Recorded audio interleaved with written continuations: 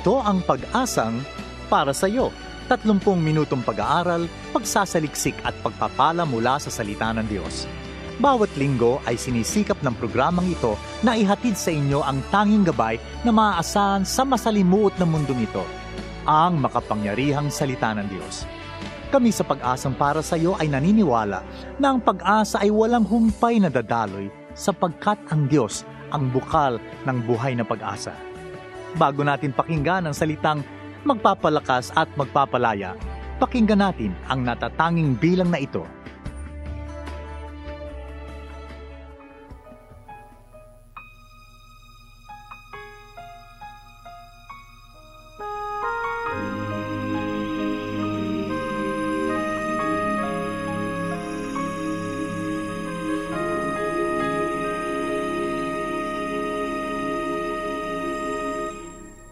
Kung ang puso mo'y puno ng alinlangan, para bang ako'y wala kung kailangan.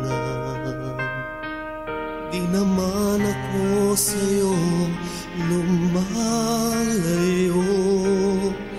di ako nagbabago sa aking pangako. Naroon ako sa bawat pagsikat ng araw, sa mga munting himala sa araw-araw. Huwag mo sanang lilimutin, ako'y nasa iyong tabi sa umaga at gabi, sa pagluha at bighati. Kasama mo ako sa bawat sandali.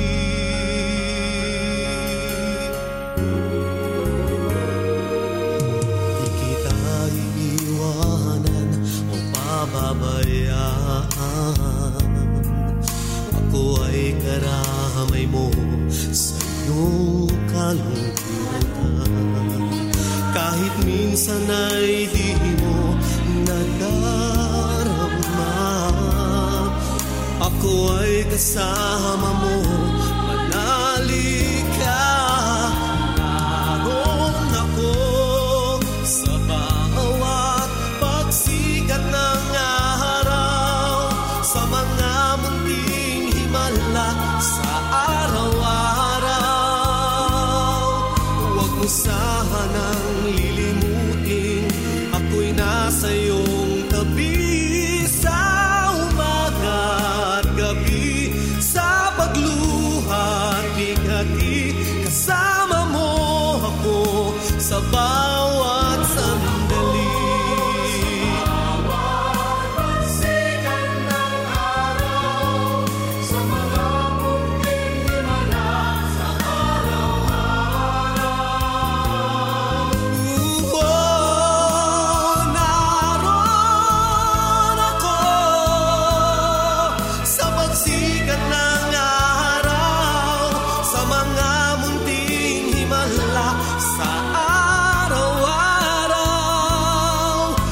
Sanang lilimutin, ako'y nasa iyong tabi sa umaga at gabi, sa pagluha at bighati. Kasama mo ako sa bawat sandali.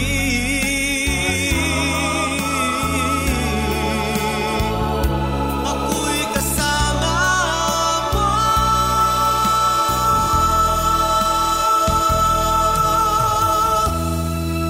sa bawat sandali.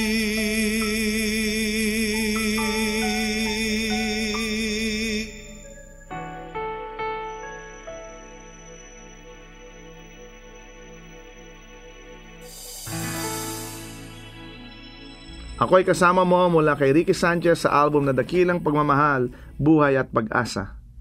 Isang mapagpala at magandang araw ang muli ang sumainyo mga suki at giliw nating tagapakinig ng ating programang Pag-asang para sa iyo. Ako si Rodel Lacson at ako mapapakinggan ninyong muli sa loob ng 30 minutong pag-aaral, pagsasaliksik ng salita ng Diyos. Kumusta po kayong lahat? Agosto na. Akalain mo, no, napakabilis ng panahon. Ilang buwan na lang, Pasko na naman. Pero of course, no, ang ating pong bansa ay patuloy pa ring dumadaan sa isang crisis, no, isang nationwide crisis na kung tawagin natin ay COVID-19. And of course, ang ating paalala pa sa inyong lahat palagi ay patuloy tayong mag-ingat, patuloy nating i-practice yung minimum health protocols natin. Yan yung washing of hands, practicing social distancing or physical distancing, and of course wearing masks all the time, especially in the public, no, lalo sa mataong lugar, maraming mga crowd na kung saan hindi naman dapat tayong nandoon, pero kinakailangan nating pumunta sa mga ganong klase ng lugar. So mag-ingat lang po tayo lahat. Kung hindi naman kailangan lumabas ng bahay, kung wala namang gagawing importante sa labas, kung wala namang trabaho, wala namang mga kailangang biling mga importanteng pagkain at mga gamit, ay manatili na lang po tayo sa bahay, no? Diyan sa pamagitan yan, magiging mas mataas yung chance ang maging ligtas tayo.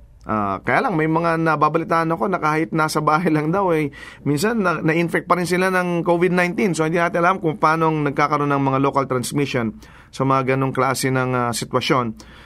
But just saying na talagang delikado itong sakit na to, pero ang encouragement natin sa lahat, na kahit na tayo may ganitong klase ng krisis, meron din tayong Diyos at Kristo sa ating buhay na patuloy na pinamangalagaan tayo, patuloy tayong binibigyan ng kalinga. And of course, if we continue to trust and have faith in God, tayo po'y patuloy na poproteksyonan ng ating Panginoon. So magtiwala tayo sa Diyos. Matatapos din ito. Ang purpose ng Panginoon ay ang tayong lahat ay magkaroon ng buhay na masagana at buhay na maaliwala. So tayong lahat ay umasa sa pangako ng Panginoon, because kahit kailan hindi napako ang pangako ng ating Panginoon. Hindi pababayaan ng Panginoon na tayo ay malubog sa ganitong kalagayan, pero ang pangako niya that He will never leave us nor forsake us, at palagi siyang nandyan sa ating tabi. Kaya tayo kapit lang, mga kapatid, no? Maraming magandang balita ang nangyayari sa ating kalagitnaan. Of course, hindi naman natin maiiwasan na may mga malulungkot, may mga hindi ka nais-nais, pero let's always look for the positive things. Let's always be expecting that God will do something great in our lives. And kahit ano ang pinagdadaanan mo ngayon, kapatid, kung ikay nakikinig sa ating palatuntunan, if you're going through something, if you're going through difficult times, be assured of this, that God's love is constant and that He will never leave you and He will never forsake you. Yan, tayo'y maraming mga nakikinig sa atin na nagbibigay sa atin ng mga encouragement. Maraming tayong mga kapatid, kaibigan na nag-iiwan ng kanilang messages sa ating programa. Natutuwa tayo kapag tayo nakaka-receive ng mga ganyang klase ng encouragement, no? At yung mga mensaheng iniiwanin ninyo sa amin, nanghihingi man kayo ng panalangin o kayo'y nagbibigay sa amin ng mga encouraging words, kami po ay very excited to read all your messages. Mas maraming tao ngayon na nakikinig kasi nga nasa bahay lang, no? Because of the quarantine at mga limited movement natin sa labas. So mas marami tayong na mga listeners na nakikinig sa atin. Hindi lang naman sa radyo, no, kundi sa internet din, sa ating mga applications, mga app, no, sa ating sa mga iTunes, sa podcast natin, of course dun sa ating AP Media app, no, na nandun din po tayo. And of course nasa Spotify po ang PPSY. So kung kayo'y may Spotify, hanapin nyo lang Pag-asang Para Sa'yo at makikita nyo ang ating mga previous episodes na pinalabas na po natin o pinarinig na natin sa radyo. Yan. Tayo po ay naabot. Ang ating programa ay nakakaabot po sa napakalawak na bayan ng Pilipinas, mula Luzon, Visayas at Mindanao. So kung kayo nasa Luzon, marami po tayong mga stasyon kung saan tayo umiere, ganun din sa Visayas at ganun din po sa Mindanao. Ngayon naman po ay dumako tayo sa pag-aaral ng salita ng Diyos. Ang title ng ating pag-aaralan ngayon ay Witnesses o Saksi, sabi nga sa TV, no, para tayo nagbabalita. Ito ang saksi o witnesses. Ito'y kinuha natin sa libro ng Acts chapter 1 verse 8. So kung kayo po'y may hawak na Biblia ngayon, o Bible ninyo, or meron kayong digital Bible, you can open it with me. Acts chapter 1 verse 8, ang sabi, But you will receive power when the Holy Spirit comes on you, and you will be my witnesses in Jerusalem and in all Judea and Samaria and to the ends of the earth. Ulitin natin yun, may ikli lang naman. But you will receive power when the Holy Spirit comes on you, and you will be my witnesses in Jerusalem and in all Judea and Samaria and to the ends of the earth. Magandang topic itong pag-aaral natin ngayon dahil ito'y tawag sa ating lahat ito. No? Dapat lahat tayong mananampalataya, lahat tayong nakakilala sa ating Panginoon. All of us who are believers in Christ, all of us who follow Him must be this. Lahat tayo dapat maging witnesses, lahat tayo dapat maging saksi. At ito nga yung sinabi niya, tinuran ng ating Panginoong Hesukristo.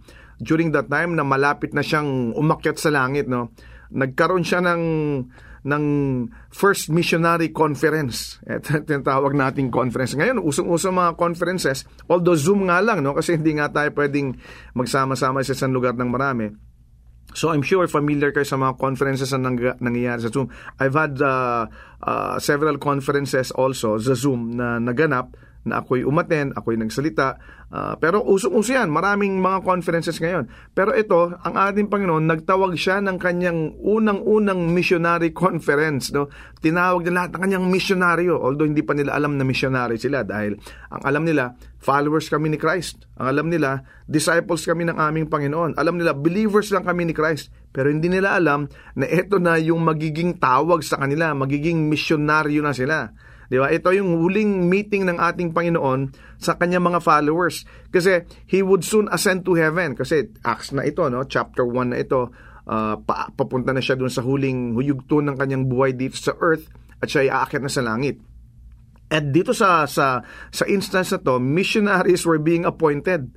Ina-appoint na sila ng ating Panginoon para to reach the world. Hindi pa nila alam yan at makikita nila yan, di ba? Kaya alam, during that time, during itong pag-uusap na ito sa kanilang first missionary conference, maraming mga distraction o mga kaguluhan sa pag-iisip nila. No? Meron silang mga tanong, Lord, kailan ba yung panahon na marirestore na uli yung kingdom mo rito sa Israel? Yun ang kanilang mga priorities sa buhay, no? Sabi na, kailan ba magkakaroon tayo ng panibagong kingdom dito, Panginoon? So maraming distractions, no? Pero hindi natin alam kung kailan ang season and times, kung kailan darating ang ating Panginoon.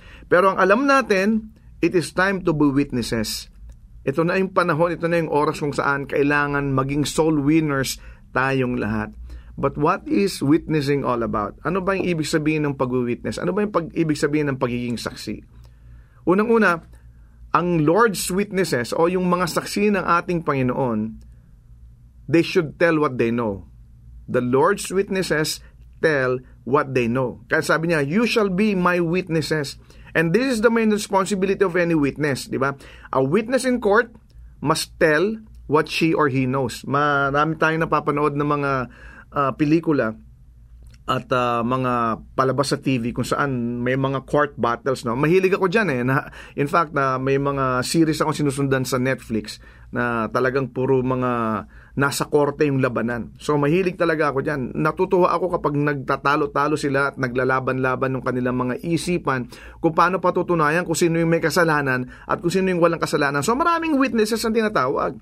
Ano ba yung responsibility ng witness? Ang witness, ang responsibility niya, kailangan niyang sabihin kung ano yung kanyang nalalaman, di ba? Kaya nga bago ka tumayo bilang witness, sinasabi, do you promise to tell the truth and nothing but the truth? So help you God. So may mga ganun munang mga umpisa, no, na sinasabi.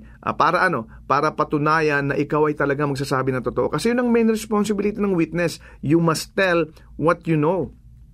Ang witness sa isang aksidente rin must tell what he has seen. Kung ano yung nakita mo, di ba? Nakita ko aksidente, yung kotse bumanggas, di ba? Pag ikaw ay ginawang witness, sasabihin mo, hindi lang kung anong nalalaman mo, pero kung ano pa yung nakita mo. Ganon din sa atin, mga kapatid. Kung tayo tinatawag ng mga witnesses ng ating Panginoon, kung tayo tinatawag ng mga saksi para sa ating Panginoon, dapat kung alam nating mahal tayo ng Diyos, dapat alam natin kung paano sabihin na mahal tayo ng Diyos. If you know that God loves you, you must tell how you know that God loves you. If you know that Jesus has saved you, you must tell how you know that Jesus saved you. Di ba? So yun ang responsibility ng witness. Si Peter, Di ba? Nung siya'y ginawang witness, pinatawag din siya sa Acts 2 na ito, kung ito yung gusto nyong basahin, sa chapter 2 ng Acts, no? Tinawag si Peter. Anong ginawa ni Peter? Doon sa lahat ng nagagather sa Pentecost, he told everybody what he knew about Jesus.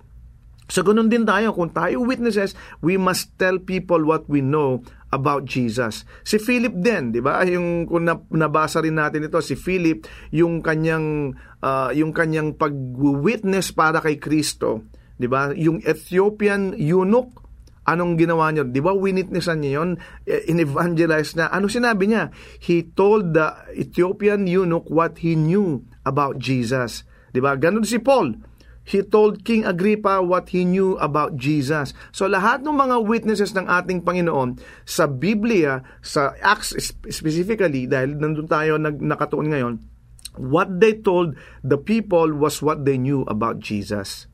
So unang-una, if you're a witness of God, no, you must tell what you know about God.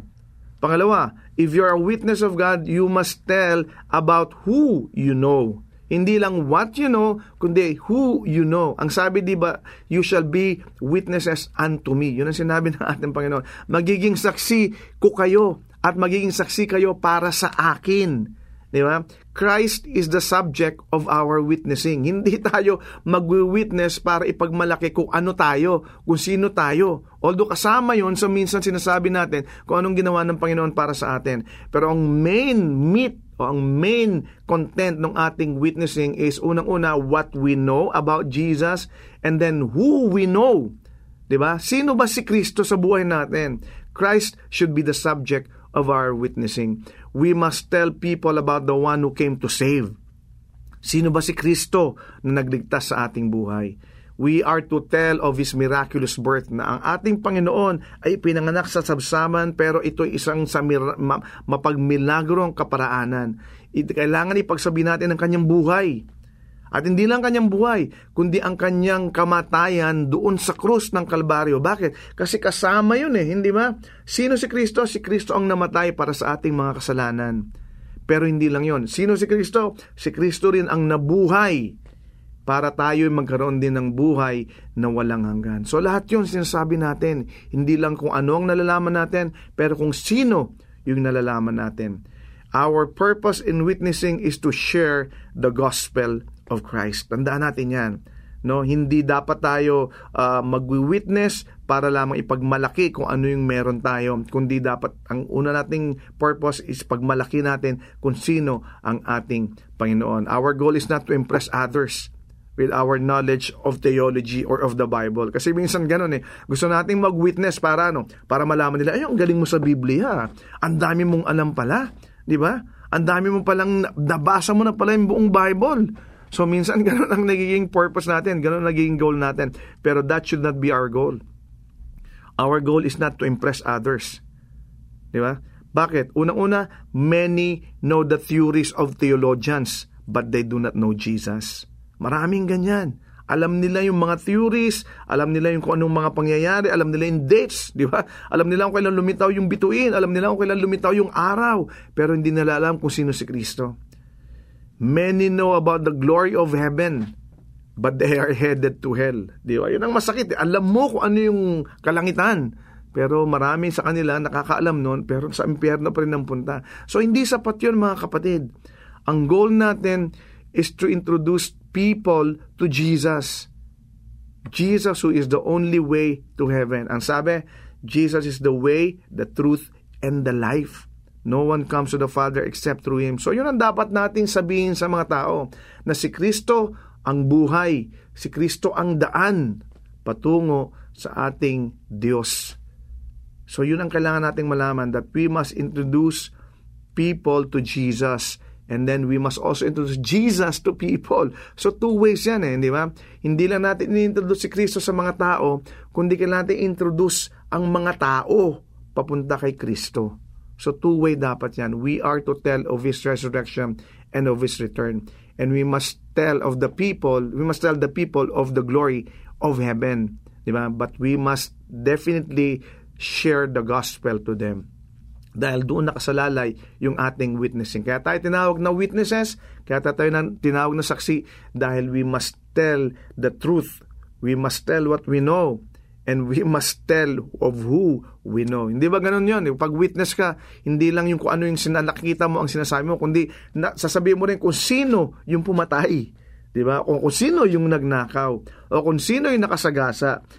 Involved doon yung kung sino, hindi lang yung kung ano. Di ba?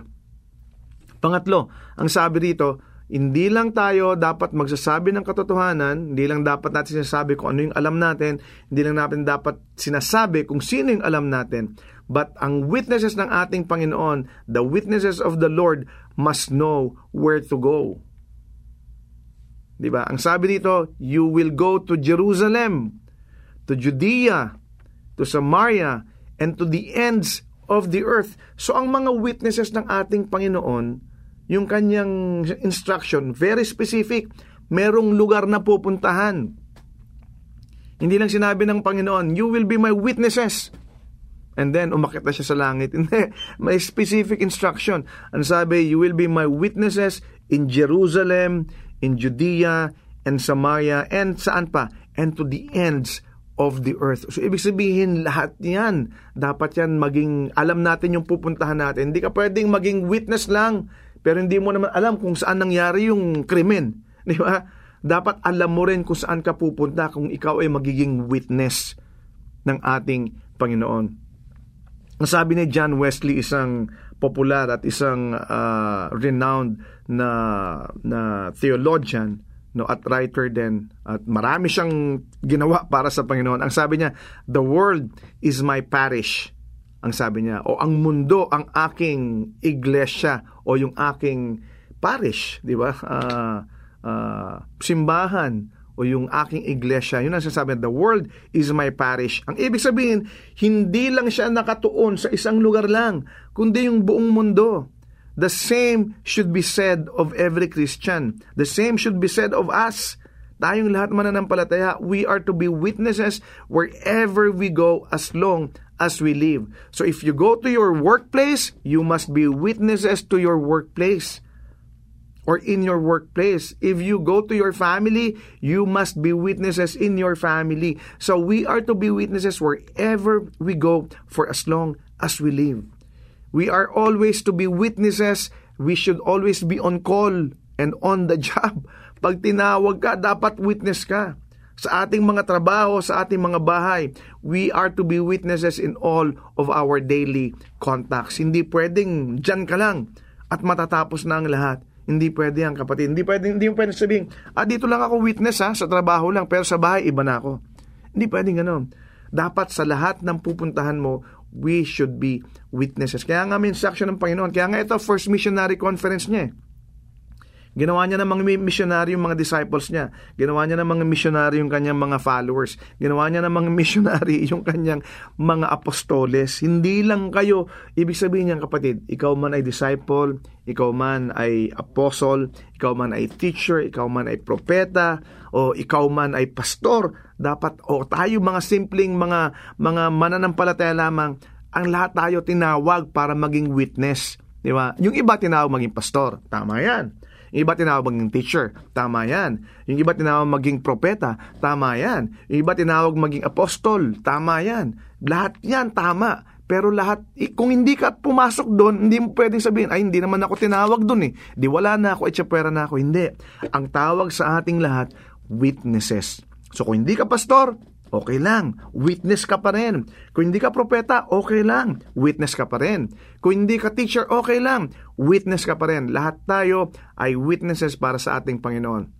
We should always be on call and we should always be on the job. Kaya nga sinabi, you shall be my witnesses. So kasama tayo doon sa missionary conference ng Panginoon. Hindi lang sila. So lahat yan, meron kasing universal instruction ang Panginoon.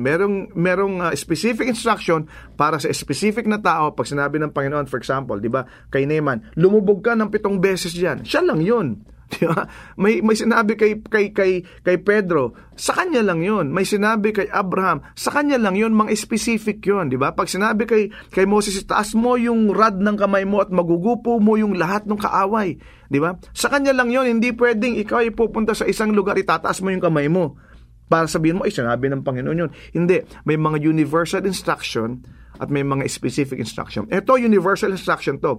You shall be my witnesses. Ibig sabihin, hindi lang sila, tayo to, kasama to. This is timeless. This is a timeless instruction for all of us that we should all be witnesses. How important to you is being a witness? Ang tanong pa, kapatid, kailan ka pa huling nagsabi sa ibang tao tungkol sa ating Panginoon? We will all give an account of our witnessing.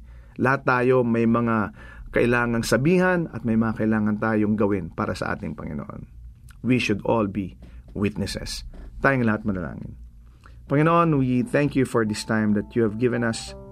We thank you that today we have learned that we all should be witnesses. Hindi lamang po ito para sa ilang tao, hindi lamang po ito sa iba, kundi ito po'y para sa aming lahat na kami po'y tinawag mo upang sumunod sa iyo, upang mahalin ka, at upang maging saksi ng iyong kabutihan, ng iyong katauhan, at ng iyong buhay, Panginoon.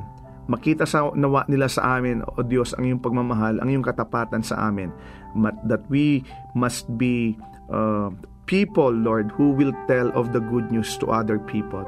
May we all be witnesses for you, and may we all give glory to your name by doing so. We thank you and we love you. In Jesus' name we pray. Amen. Maraming salamat sa iyong pagkikinig sa ating programang Pag-asang para sa iyo. Kung ikaw, kaibigan, kapatid, ay napagpala sa ating programa, we'd like to know you more. So we encourage you to like our Facebook page, Pag-asang para sa iyo, or go to fb.com/ppsy radio. Kung ikaw naman na may questions or suggestion, or ikaw ay nangangailangan ng panalangin or counseling, message us sa ating Pag-asang para sa iyo Facebook page or sa email address na ppsyradio@gmail.com. Muli, ang aming email ay ppsyradio@gmail.com. You can also text us sa cellphone number na 0915-662-2234. Again, that's 0915-662-2234. And pag nag-text po kayo, lagyan nyo lang po na ito po'y PPSY o Pag-asang para sa iyo. So we know how to answer you. And to listen to our previous broadcast, you can access Pag-asang para sa iyo radio through our AP Media app, or go to www.apmedia.org/ppsy. We are also available sa podcast. Just subscribe to Pag-asang para sa iyo through iTunes or through your favorite podcast application. Hanggang sa muli, ako si Rodel Lacson na nagsasabing, God is the giver of hope at may pag-asang para sa iyo. Kami umaasa na kayo'y naliwanagan at natulungan ng mensahe sa araw na ito. Ang Pag-asang para sa iyo ay palatuntunang nakalaan upang magbigay ng mga praktikal na kasagutan sa inyong mga suliranin sa buhay. Ang Pag-asang para sa iyo ay isang paglilingkod na gawain ng Philippines General Council of the Assemblies of God. Kung kayo naghahanap ng gawaing pagsamba na malapit sa inyong lugar, ay inaanyayahan namin kayong dumalaw at dumalo sa anumang Assemblies of God na sambahang malapit sa inyo. Hanggang sa muli, nagpapasalamat po kami sa inyong masayang pakikinig at lagi niyong tandaan, ang salita ng Diyos ay may pag-asang para sa iyo.